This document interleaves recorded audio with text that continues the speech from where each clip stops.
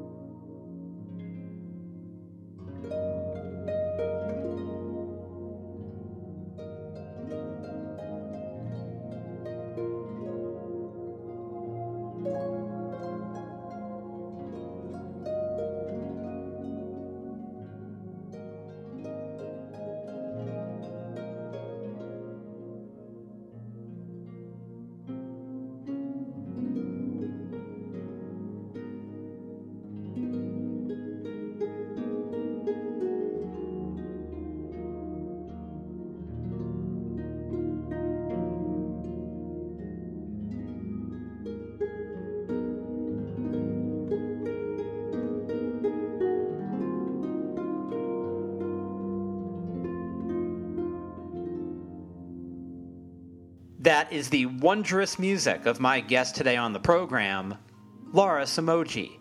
Let me tell you a little bit about Lara Somogyi.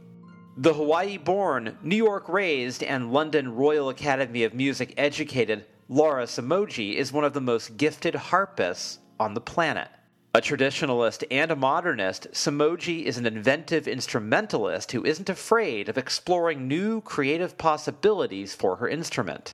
As a composer, Somogyi has experimented with blending electronica and pedal effects with the harp, and the results have yielded the boldest and most dynamic sonic leaps in the history of the instrument. The fact is, she has single-handedly recontextualized the harp, whose last great leap forward was probably during the Middle Ages or the Renaissance, when its popularity led it to evolve into several different iterations. Meanwhile, Somogyi has emerged in recent years as the most in-demand session harpist around. She's not only recorded for movies like The Lion King and Coming to America 2, and television shows like Bridgerton and Little Fires Everywhere, she's also played with John Legend, Kelly Clarkson, Ariana Grande, Josh Groban, and Rufus Wainwright. Awarded an honorary associate of the Royal Academy of Music for her contributions to her field, Somogyi's latest effort is an expanded edition of her exclamation mark album. That's right, the title of the album is just a single blast of punctuation, which is actually perfect because it's a very singular album. Redolent with thrilling textures and virtuoso playing, exclamation mark is a stirring blend of sweeping soundscapes, moving crescendos, and poetic subtlety. It's just gorgeous work. Lara is a thoughtful and fascinating musical practitioner, and she also happens to be an incredibly nice person. You're gonna love her.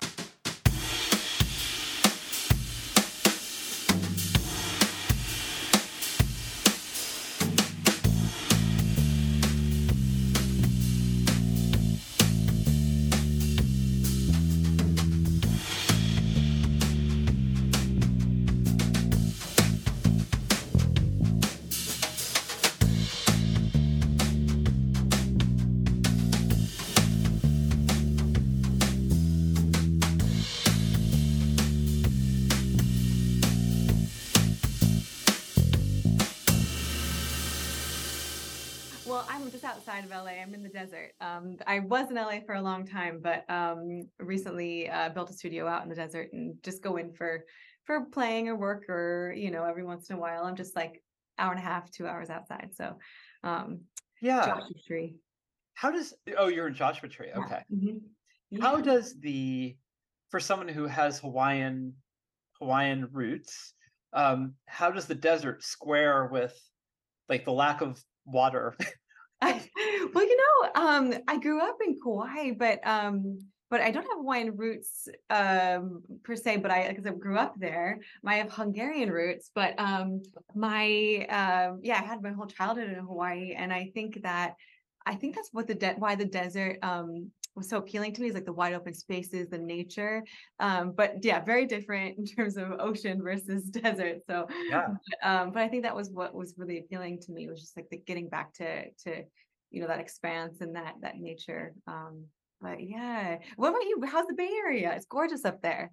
It's beautiful and expensive. I Yeah. mean, that's that should be on our license plates, I think. Yeah, it's have you spent much time up here? Just a little bit. I'd love to spend more. It's so beautiful. I went up there for a few performances, and then also there's this amazing um, uh, West Coast pedal boards. They're a company that makes custom pedal boards. So I went up there just north of the city and got a custom pedal board done, and they do extraordinary work. Making different types of configurations of the sound that you want, but it's gorgeous up there. Absolutely. Are you from there originally? I am. I'm a local. So Nice. yeah. Oh, And this is fun. my ignorance is a pedal board. What is a pedal board? I'm so embarrassed Oh, of asking this. sure. Oh no, I'm sorry. I should have Okay. elaborated. It's a board of various sonic tools. In this case, guitar effects pedals. So like delays, reverbs, distortion, loop pedals, things that you can attach to your instrument to, and guitars. But in my case, a harp that will sort of shift the sounds around on an electric or an acoustic instrument. So yeah, the guy up there, his name is Spencer. He's awesome, and they're just north of you, and do beautiful, beautiful custom boards where you can change the order, and they can route the different electrical signals to how you prefer to play, or to how you want to order your sounds, if that makes sense. That's so cool. And is that something that you can actually like that sort of gets attached to the harp? Yes, exactly. So just like with the guitar, you have this like cable, and you can attach it versus just sort of input it to the harp. I have a harp here, there. There's Oh like yeah. little, like quarter-inch jacks that you can just attach the electrical signal into, and yeah, it can do its thing, which is really, really magical. Are So there a lot of people who are doing because I started thinking about that movie It Might Get Loud with The Edge and Jack White and Jimmy Page talking about guitar. yeah. And I remember at the time thinking like, oh, I don't think The Edge is as good as those guys. And then I realized he is doing exactly what you're saying, where nobody sounds like him. He's doing these really innovative things with technology. And he's cultivated that sound where you hear it, you know it's him, no one else does it. Are there other people who do sonic innovations on the harp like you're doing? Yeah, well, it's a really cool time right now because I feel like there's quite a fun renaissance of exploration on the instrument, which I'm so excited by and proud of, to see lots of other players as well in different capacities. Everyone has their own sounds, their own specific ways of approaching sonic exploration on this instrument, which is so ancient that for a long time it was just what's written for the harp is what you play on the harp. But it's really exciting to see a lot of different voices come out, in terms of maybe it's just a reverb, maybe it's just singing with the harp, maybe it's that there's a lot of I'm excited to see this like sort of movement of um, different types of people coming and expressing on the instrument and how it should be explored. So I definitely think I think we all are very different, but in a way, all just exploring, which is fantastic. Is Joanna Newsom somebody who's doing that as well with Yes, she was absolutely a pioneer with bringing the harp to the forefront in a lot of different ways. Of course, with her beautiful vocals, yeah. and so she was definitely using the harp in an innovative and different way than traditionally when it's in the orchestra or in things like that. So she definitely paved a path for a lot of us. So My feeling about you is that you're when people need the services of what you do, you're the first person that comes to mind. I'm looking at your resume and I'm going, God, this is like an amazing. People oh, would kill to have 4% of your resume. oh, It's incredible. oh my gosh, no, that's too kind. I just feel very lucky to be able to play this insanely luscious and vast instrument that allows for so much creative leeway, in my opinion. Like I feel like there's just so much you can do on it that I Yeah. feel very grateful to be able to play it. And if people want to, have me play, I'm always extremely grateful. Of all the instruments, there are some that just aren't that portable in the sense like I'm going to go to a cafe and sit outside and noodle on my guitar. Like you can't really bring the harp. So, um, just I guess like a piano player or a stand-up bass player might have the same issue. Does the lack of portability affect the writing process where you can't always be on the instrument? That is such a good question. There's definitely a lack of portability with the instrument, and I think that your life sort of, if you're a harpist, really does center around how we can get it places and how we can transport it. And I'm very grateful and lucky to have a studio at home. I have a separate studio building that we built out here just to be able to record from, so it would be easier to rather than taking it every day into different studios, which I still do as well. But sometimes, just like any other musician, I feel like you can write away from your instrument if things pop into your head and things. But I feel very connected to my instrument in the way that I really love just sitting down and letting anything kind of flow.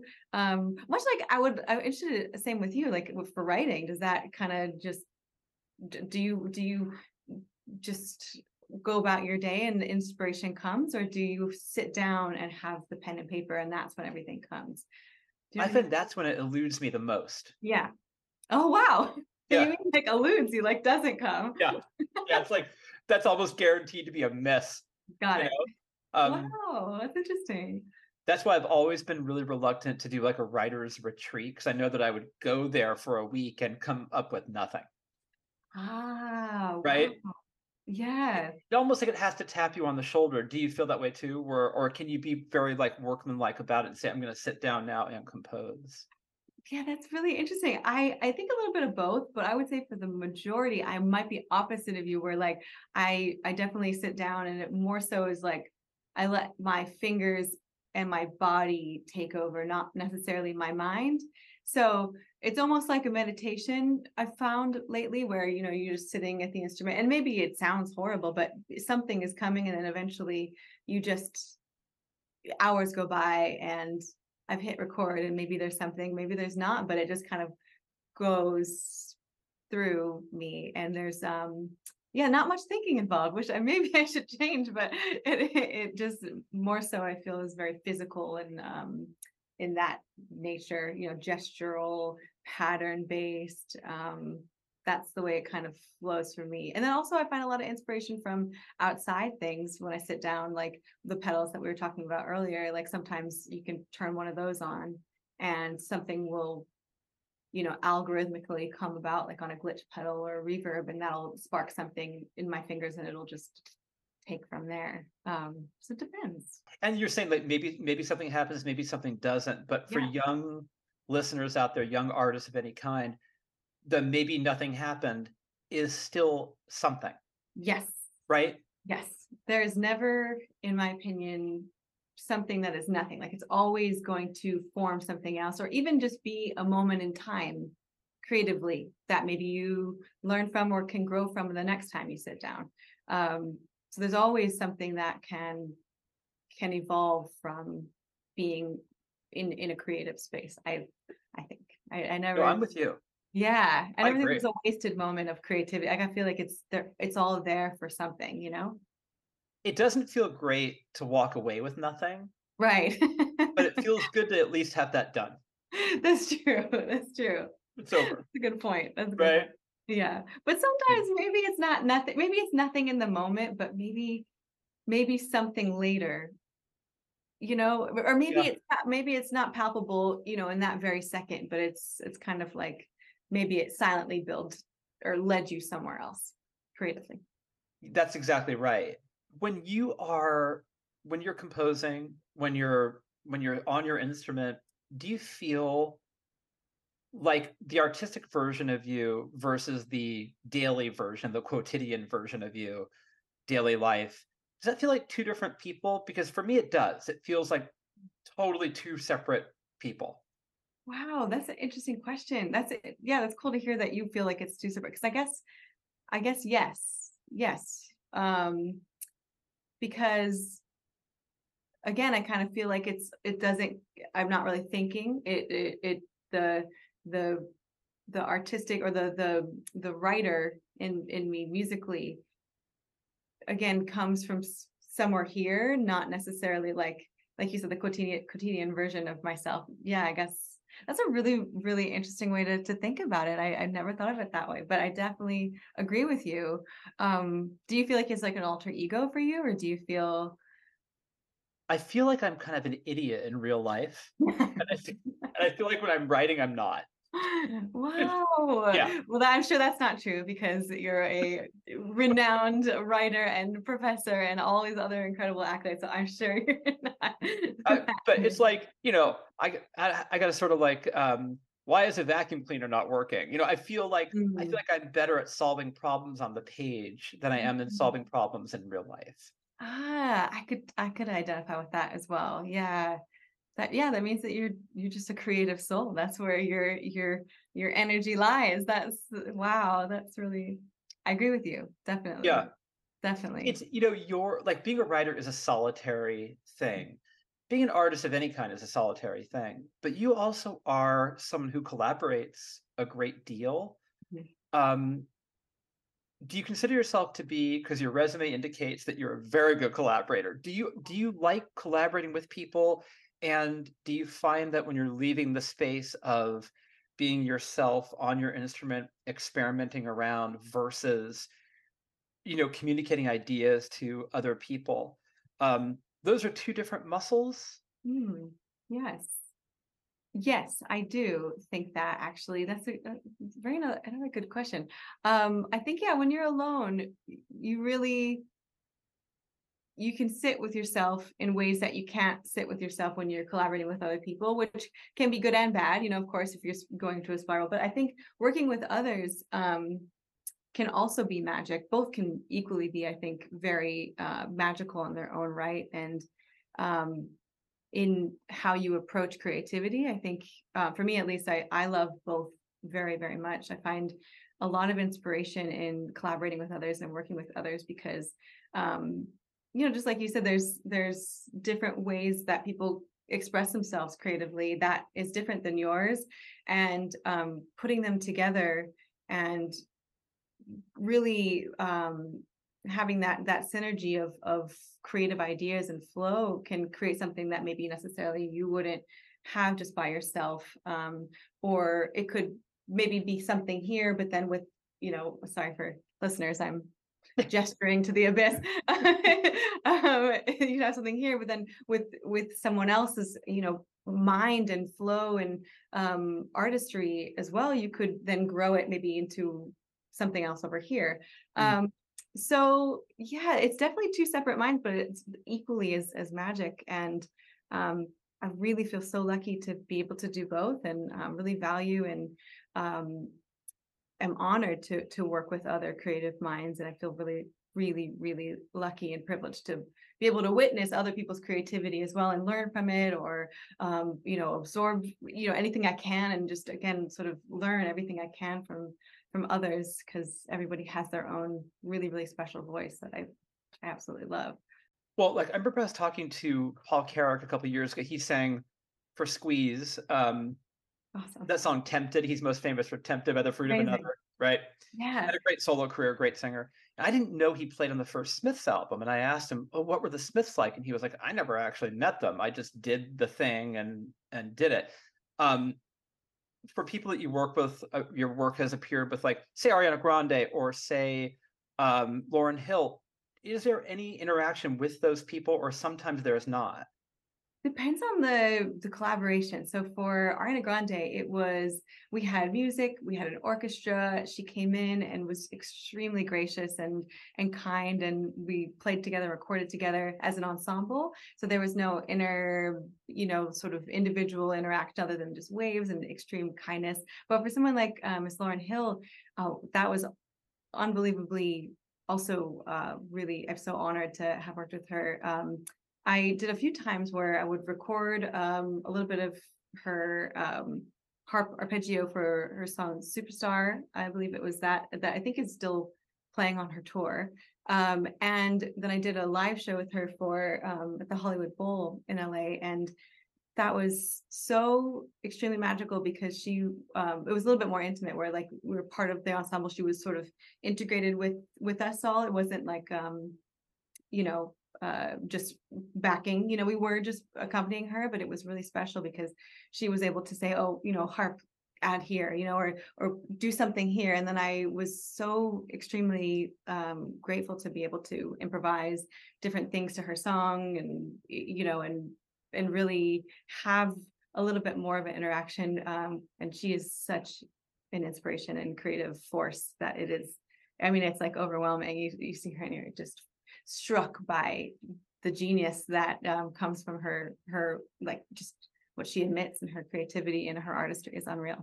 I think I wrote Ariana Grande off early unfairly, and I reappraised her work, and I thought she's really kind of phenomenal.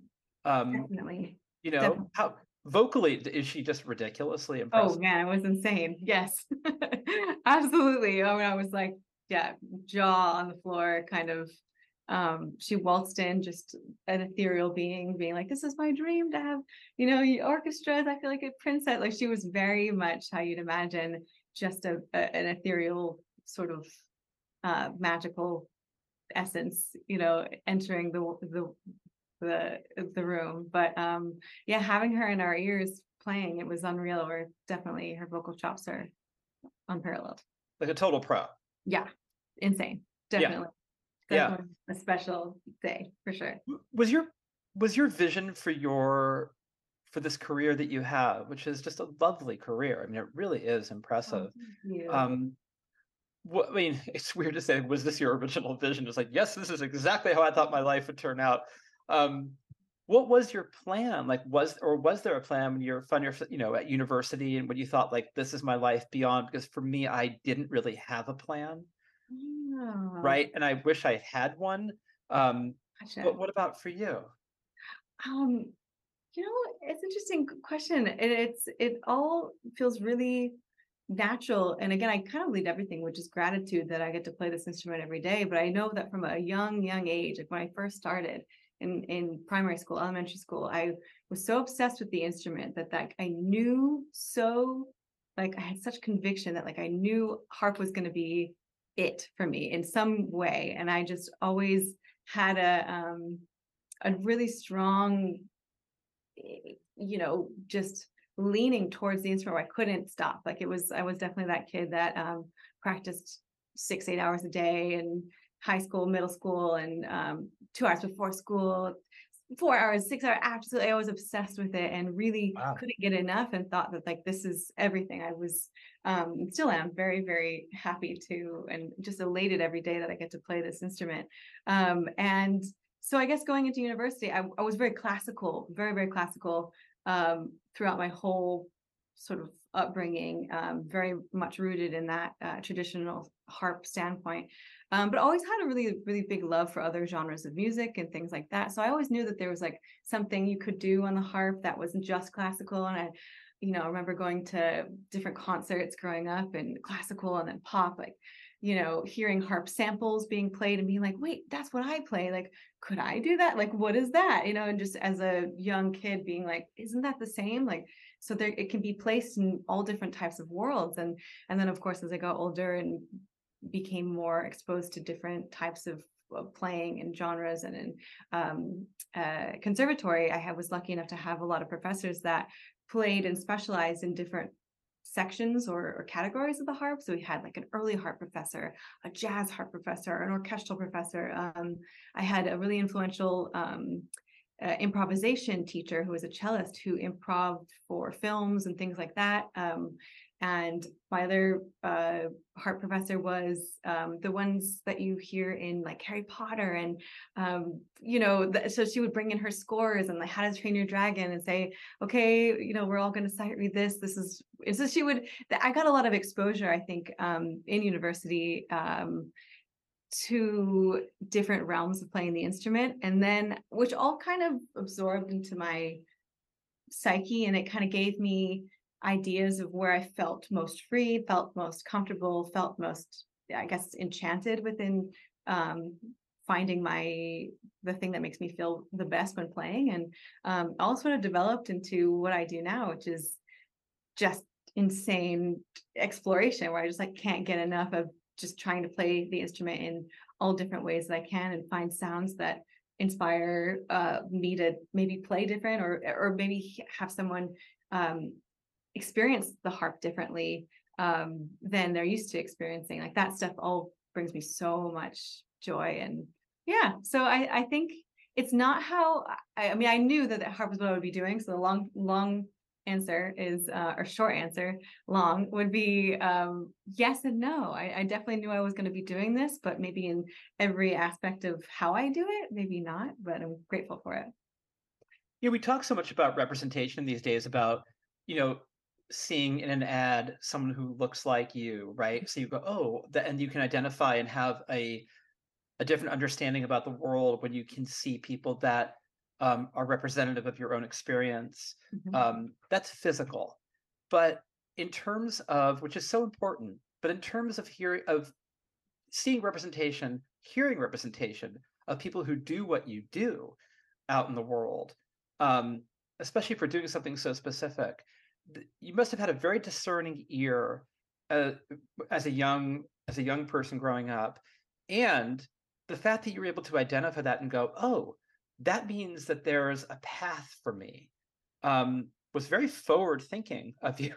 Very impressive. Oh, well, thank you. I just knew that there are other places that the harp could be heard, I guess. And I just had a obsession with how many places, this instrument could exist in. Because it's such a magical instrument. I always remember as a kid being like, how come there are so many pianos around? We love the piano, but like, where are all the harps? I just felt very Yeah. like a mission, like almost like a very self I don't know. I just knew that I needed to get the harp, or I wanted to see the harp everywhere, as common as a piano, or as prevalent as we see pianos out in the world. But I think, yeah, the harp is so magical. I really am excited to see it in more places, excited to explore it, and push potentially any kind of sonic worlds where you could try to find it in other places, and I'm really excited to see that happening in so many different genres of music and other artists, and it just feels like definitely an exciting time to be a harpist, and to hopefully keep pushing the instrument and to give it a new sonic narrative. Like almost like mainstreaming it. Yeah, and it's so exciting to hear it in so many different places. Yes, definitely. Definitely. There are awesome jazz harpists, right? Brandy Younger.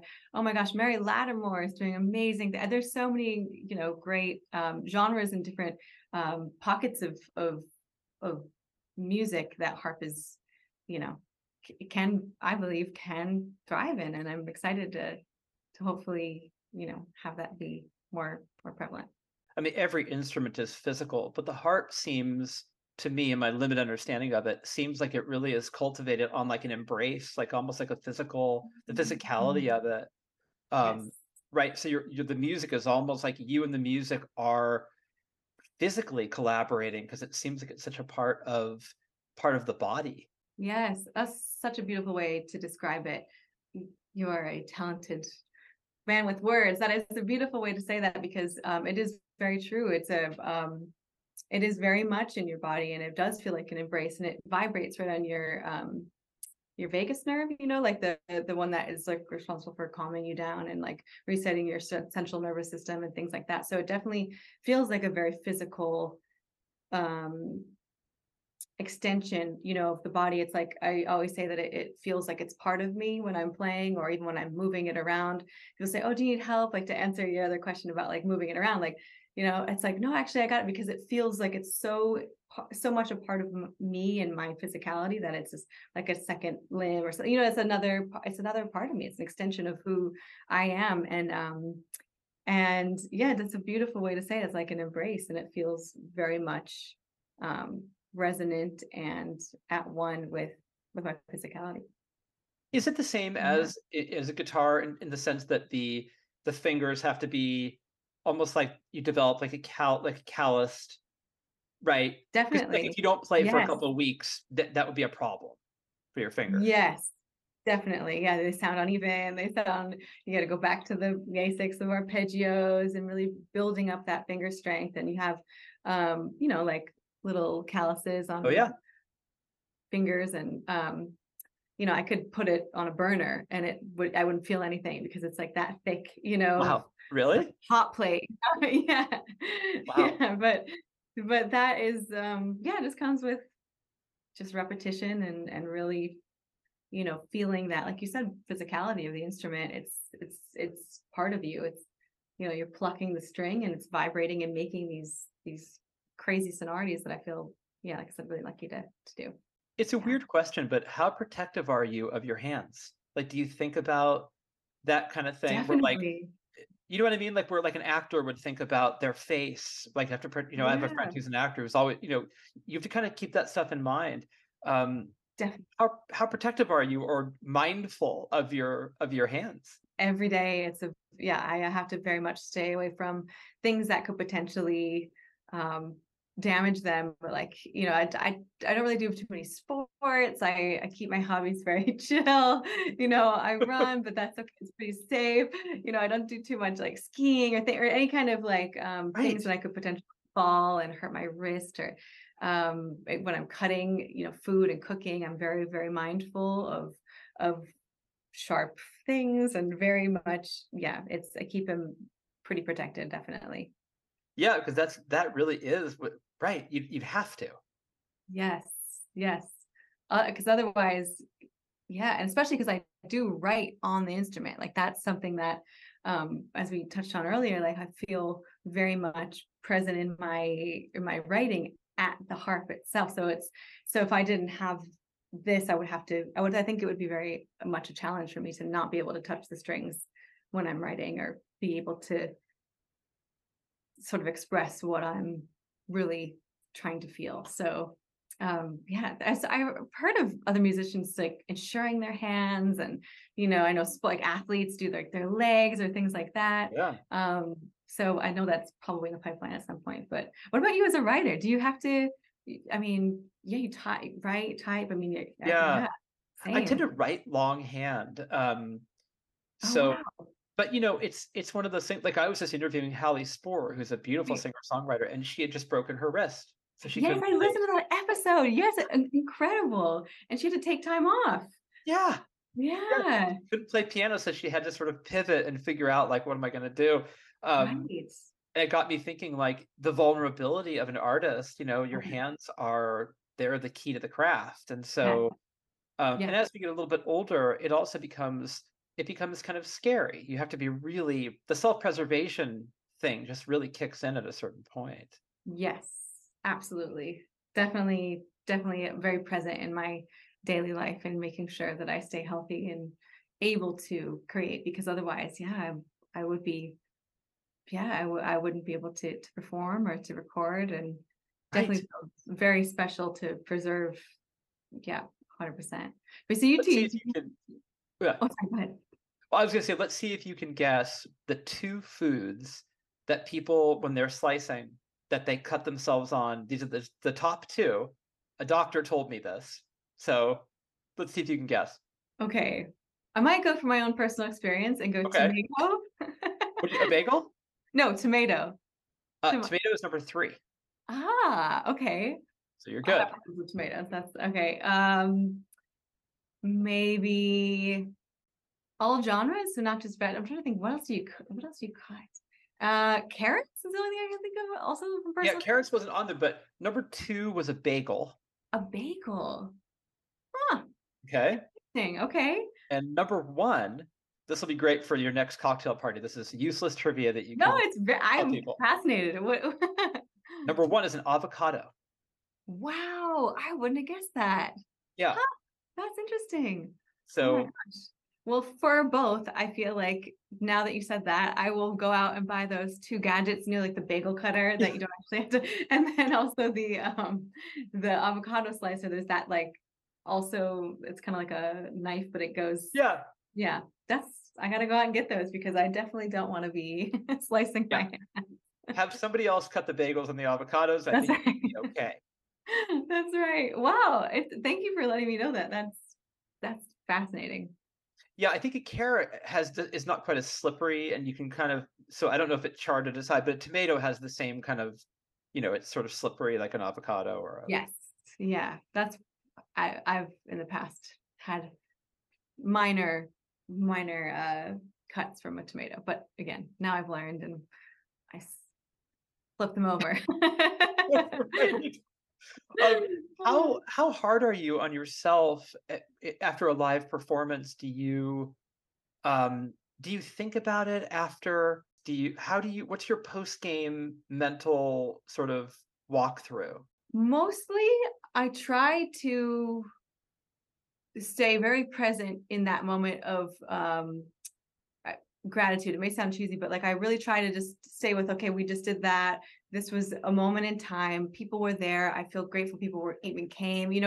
I feel very much present usually after a performance because I'm concentrating so much when I'm playing. I don't use music. I memorize everything. I memorize all my pieces. Like there's no, Wow. so I'm very much in the moment. And I also do a lot of improvisation, which I can't really judge afterwards because I don't have any record of it unless it's recorded, or don't really have anything to judge it on because it's in that moment and in that moment only, which kind of really makes me feel alive in some ways. And I feel Yeah. really excited to create in that way. So, but yes, if for instance, I was to do a piece I had done many, many, many times and I maybe made a mistake or was, had something that I knew that I could do better, like it's only natural, I think, to go back and go, darn, if only I would have, played this like this, or sometimes if you slip concentration or like, you notice like, oh, that light's weird over there, and then it's like, oh no, you got a memory lapse and you missed a string or something. Totally. So those moments I can look back on and do like, oh darn, I won't let myself get distracted or think of, other than, think of things other than the music. But then then there's other times where you can really just sit in the that magic of being very, very present and knowing that maybe it wasn't perfect, or maybe I could have done it better, or maybe it would have been expressed differently and felt by the audience in a different way. But really there's only that moment and that moment only to be, aware of. And again, I try to live in that space where if it's only for that moment, then that's okay. You know what I mean? And you can grow and there, I had a professor who said, which I think is extremely, I mean, I understand why they said this, but I don't agree a little bit, but you're only as good as your last performance. So if you like messed up or you know what I mean? And I don't think that that's a healthy way to define yourself in that one moment in your life. You know what I mean? For this particular circumstance, musically, I'm saying, and I, for a while, that's like, in the classical tradition, what you kind of go off on, and like you say, okay, this piece by this composer, Bach, or I played this piece and this person played it differently or better or with less mistakes. And you can really get in your head, like you said, about the way that you performed. But I think that's why I found a little bit more freedom artistically in writing my own music, is because I knew that it's up to you to express, and there's a magic and a new voice in every moment of creative expression that can come differently from playing somebody else's work. Does that make sense? So like if you Yeah. were writing your own, your own piece or your own novel, your own book, lecturing on that, or like giving a presentation on what you wrote versus what someone else wrote, do you find more freedom in expressing the things that came from you versus someone else's, or analyzing someone else's? Totally. Gotcha. Yeah. Yeah. Totally. That's how I feel. Which makes me think that like doing your own album Yeah. is like a totally different experience than being a part of somebody else's, right? Right. You're the captain of that ship entirely. Right. Yes. Yes, Which exactly. must feel like a totally, like you're flexing different muscles. 100%. Yeah, I think there's definitely different muscles to flex creatively as an instrumentalist, where, whether it's I'm collaborating with someone else, which is also very creative and very free and very, but sometimes not. Sometimes there's music and that you play what's written. Then there's like interpretation of like previous composers, like Bach, like I was expressing earlier, like having things be valued on the accuracy of the performance. And then there's writing your own and being in a space of your own album and own creation and own minds, what your mind can conjure musically yourself. And that definitely feels, for me, where I feel the most enchantment and expanse, alongside collaboration, but definitely is a different muscle, like you said. Yeah. For writing, is it similar where you're yeah, I mean, because I think writing is like similar to composing. It's the exact same, but it's with words or with, sonic decoration. It's this, Yeah. I had another professor say, because when I was speaking of the guitar pedals that really help manipulate the sound of the harp, the acoustic body, it really changes the delivery and the interpretation of what you would expect a harp to sound like. And they're actual physical pedals that you place at the bottom of the harp, or you could put them on a stand and hit them this way, but I use my feet. And also with the orchestral harp, there's pedals, but they are part of the instrument to change like sharp or flat. And so I had someone say, like, why are you adding new pedals? Like, we already have pedals. Like, we have what we need here. And I'm like, yes, but there's other things to add in. Like, what if we did this? And adding something like technology, or like you said, something to change, your own, the formality, I guess, of the instrument or the writing in your case. Like, if you add in your own voice, there's something so thrilling in that, where it can really take it to new realms of possibility and of landscaping, and where it sits in the landscape of everything.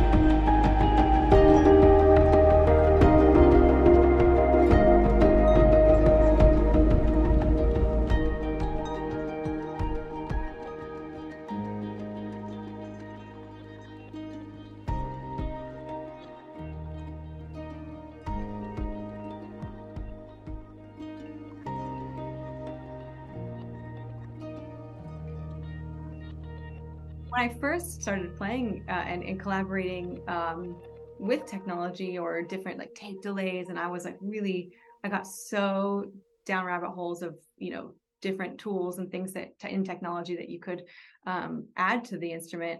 It did feel really overwhelming because I was like, whoa, you actually could do anything. Like there are so many possibilities that it was almost like, how am I going to do this? But then it was like, no, it's exciting, and it's expansive, and it's totally limitless. And I think now that I let go of any idea of formality, like, oh, you can't, like, we're not taught not to play with our pinkies, but like, if I need to use a little something there, I'm not gonna, not, with of course staying true to my technique, but there are ways that maybe you can use your nails in a different spot to create a different timbre, or really add in things that feel more expansive than just what's there.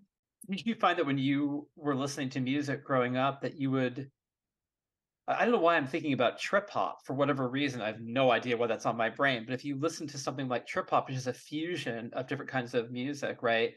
That you could be informed, even though there isn't a harp, Yes. that you could still be informed by the choices that were made by music that was blending things together like that. Yes, definitely. Trip hop is awesome and definitely has tons of influences with, yeah.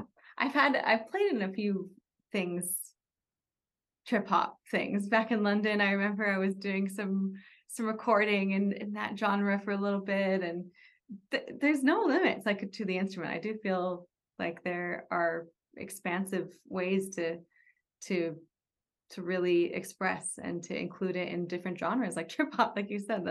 That's amazing. I have no idea why I mentioned trip No, hop. I love that. That's good. Very weird.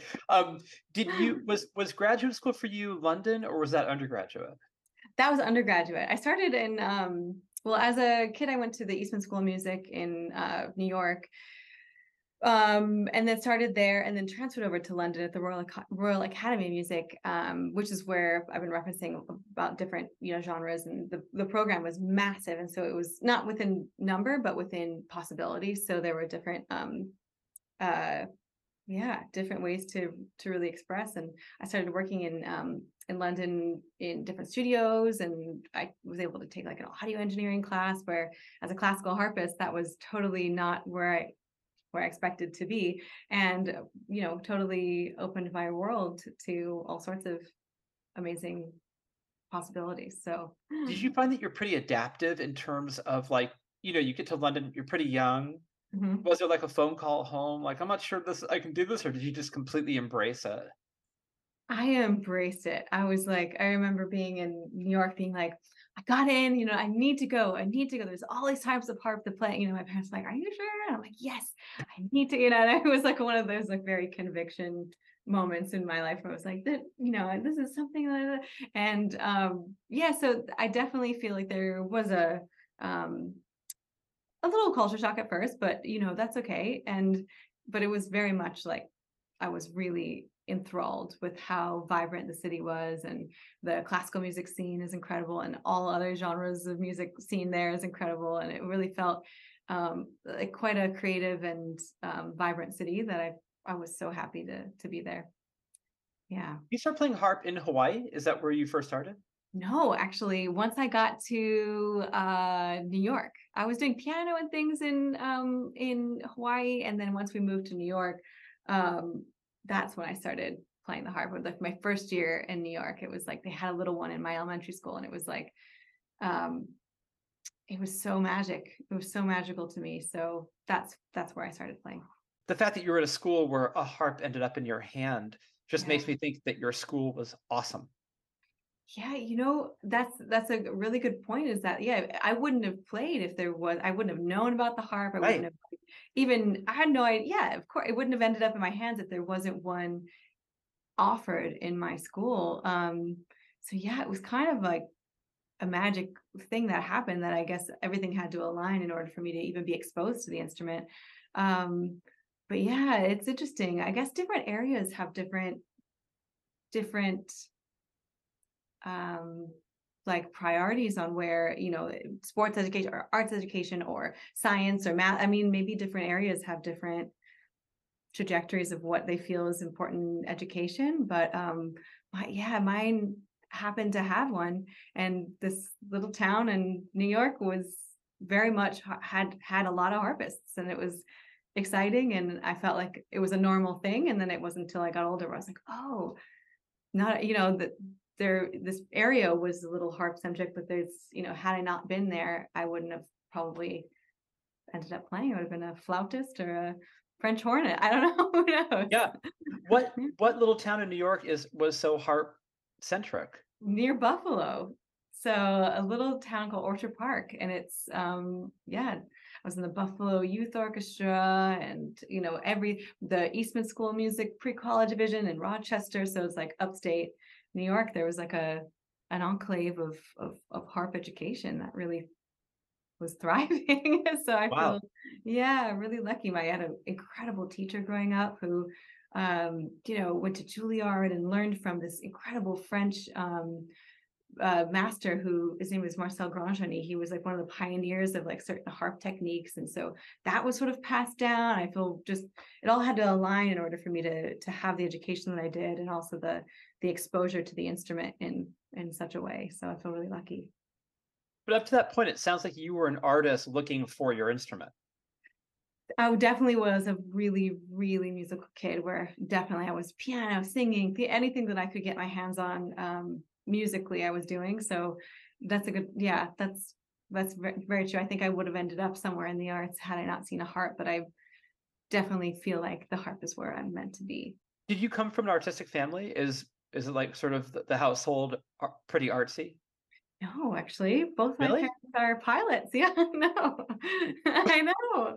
Yeah, no, Whoa. no arts at all. They are lovers of art, and so I was really exposed to a lot of theater and a lot of um, incredible music growing up. But yeah, they weren't artists themselves, but definitely appreciators of the arts. If you're in an emotional place, whatever the cause may be, that you gravitate, you start making a beeline for your instrument. Like that's the safe place to go. I would say, especially if, like, I know that I am most creative when I have time and expanse with nothing sort of looming, or there's no, like, I don't have to go anywhere. It's there's just this space where I have, and especially if I'm feeling something, um, I I definitely sit down, and even like we were talking about earlier, if nothing comes, that's okay, because you're there in that moment processing and expressing and just making something that is palpable. And in your case, like, writing something that probably, like you said, feels like you're doing something in order to process something else. And um, I agree with that. I think that mine's very meditative in that way. Even tuning the instrument, like, you have to tune every single string. It's 47 strings, and there's nothing you can do during that time other than really listen and tune into the micro tones of this each string, and have them tuned to each other. And yeah, that definitely helps when you're trying to find tranquility and calmness in any type of emotional state, or any kind of just processing, you know anything. It definitely is very therapeutic, like you mentioned. It's so cool because you've got the harp, which is the terrain in which you dwell, artistically, emotionally, physically, like we were saying earlier.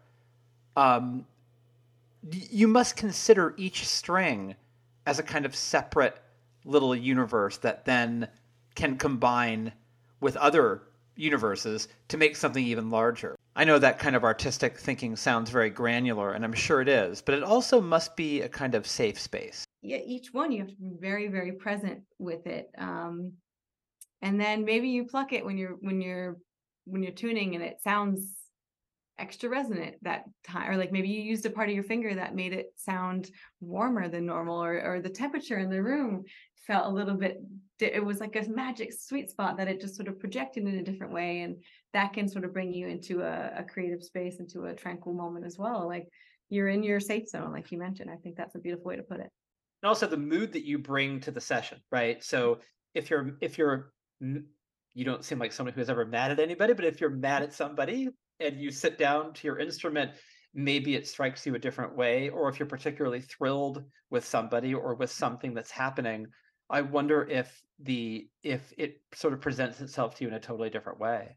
Definitely. I think that's a very, very interesting way to approach creativity and expression too, musically, because when, I always say that like music is how we decorate time, and it makes you feel certain things in certain moments, and actually, like you said, when you bring certain emotions and certain feelings to the session or to a recording or even just exploring a writing session, it can definitely express or palpate, or what's the word I'm looking for.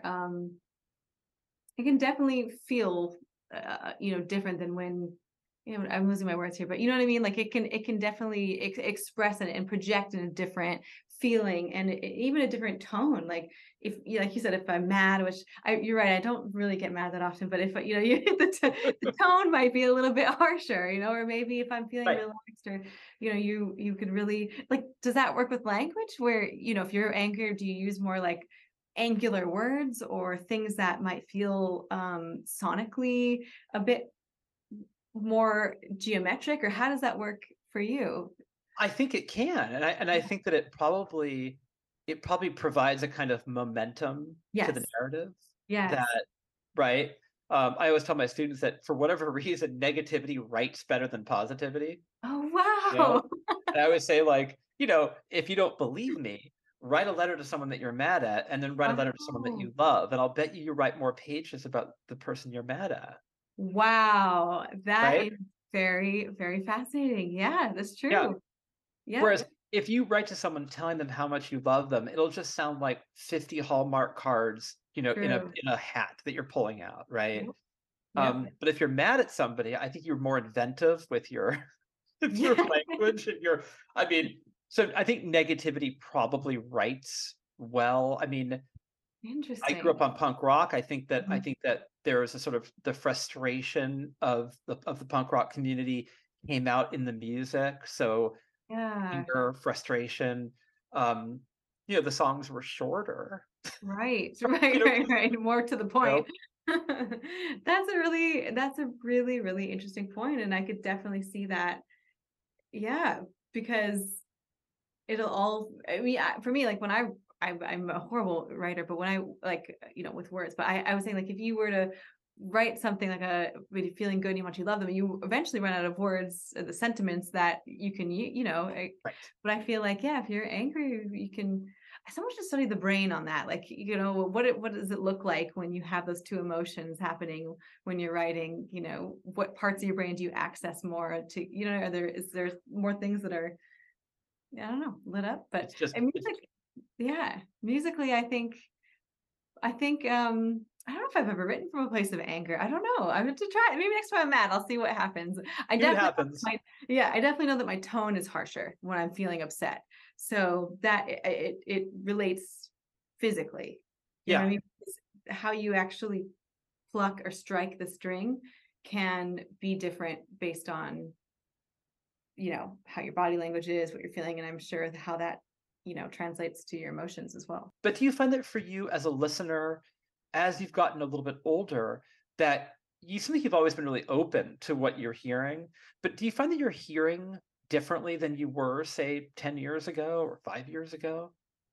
I think definitely that's a really interesting point as well. And I was thinking when you were describing your story, I was thinking jazz for me as well. Like I studied it growing up and I listened to it a little bit and I was like, I get it, but like, nah. I'm like, Yeah. but I just wasn't versed in that language. I would say the language of jazz, like I wasn't, I didn't, I enjoyed it and I could play it, but I just didn't really understand sit. And I'm still learning to sit with, but I would say that is one genre where I feel like I understand it more as I've aged, like you said, where you're just like, oh, okay, no, I really understand. And I'm starting to now, like you were mentioning with like the rhythms and the sonically, like, I'm more fascinated by different jazz rhythms or things. And I'm like, before I would have been like, I feel there's polyrhythms. I'm feeling confused. Like how, like from an analytical standpoint, like how do I interpret this? But now as I've gotten older, I had a similar experience to you where I do feel like I understand it more and I can sit in it more, when before I was like, it's too complicated for me. But now I kind of embrace the complexity and can sit with it, like you said, and go, aha, gorgeous. Or like, what I always thought it was beautiful, but I mean, just listen with a new lens, I would say. Yeah. If you Yeah. hear something, like if, let's say you walk into a supermarket or you're on hold or you're in someone's car and something's playing, can you listen to it as a civilian? Or are you always listening to it as a technician, as an artist yourself, and you start picking it apart, or can you just let it wash over you? That's such a good question. I think both, but I definitely tend to analyze it a little bit more so not out of like, what is this, but more out of fascination. Like I'm just fascinated with how things are built architecturally in music. I think lately I've been, like I was just mentioning with jazz, like I'm fascinated by it because Mm. there's so many other realms of sonic architecture. I mean, of how it's built up. And so I do find myself out of pure fascination and like wonderment, going in a supermarket going, okay, so this song, oh, like, ooh, how did that make me feel? Why did that make me feel like that? Like what changed within the rhythm and how did that translate, within myself and how I'm feeling. And I also do like the typical music thing where I hear a pitch of like a inanimate object. I'm like, what note is that? I cannot just like hear an alarm and go, the alarm's off. I'm like, I'm like, okay, so that's which is silly, but like we all do it, but But you're a discerning listener. I mean, I think that's you're right. always sort of have that antenna is always tuned to what you're Yeah. hearing. Mostly just because I'm purely fascinated with just everything that people create. I think now as a writer and not just a player or a studier of other people's music or all of these classical tradition things that I grew up with. Like I think now I'm just really really attuned to just learning everything that I can from everyone and how they make things and how it makes you feel and why. That's really really interesting to me. I Yeah. think what you do is, I think you're peerless. I think you're just absolutely marvelous. I love your music. I love what you do. I spent so much time with it and just sort of, to me, like the textures, I'm a lyrics guy. Gotcha. And suddenly I'm noticing things I've never noticed before with your music, the sort of atmospheric, um, the nuances, the richness, the texture. It's complicated and it's beautiful and it just keeps rewarding with each listen. It just keeps giving a different gift and Wow. Too beautifully kind. done.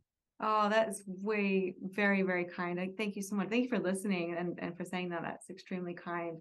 I really, really appreciate that. Feels I feel so very, very lucky to be able to play this instrument. And yeah, thank you for listening. That is extremely kind. I appreciate it. Oh yeah, and just don't cut any bagels or avocados, and we'll be okay. Same, you need your fingers to write and Yeah, because you yeah. write long form, right? So we need our I'm gonna hands. send you an avocado cut or one of those like or the bagel thing. Yeah, but you probably won't look at a bagel or an avocado the same way. They're Nope. almost like oppositional now. Oh yes, that's very true. They definitely will, will always be. I'll approach them with a little bit of trepidation from now on. Yeah, definitely. Yeah, if you're like, I'm in the mood for a bagel with some avocado on it, it's like danger, danger. It's like no, no, no. Oh my gosh, yeah, yeah, definitely. Yeah, 100% won't be doing any cutting of those soon, but I will definitely be sending you those cutters because we got to protect our hands. That's for We sure. gotta protect our hands. You way more than me, but yes. Um, I'm so grateful for your time. I'm grateful for what you do. Likewise. Um, and I hope you'll come back on the show and chat again. Oh, likewise. Thank you so much for having me. And I love your show. I love what you do. I think that, I mean, just everything is so amazing. I was enjoying the podcast and I've been listening for a while and I feel really, really grateful and honored to be a part of today's show. And thank you so much for everything you do and for having me on it.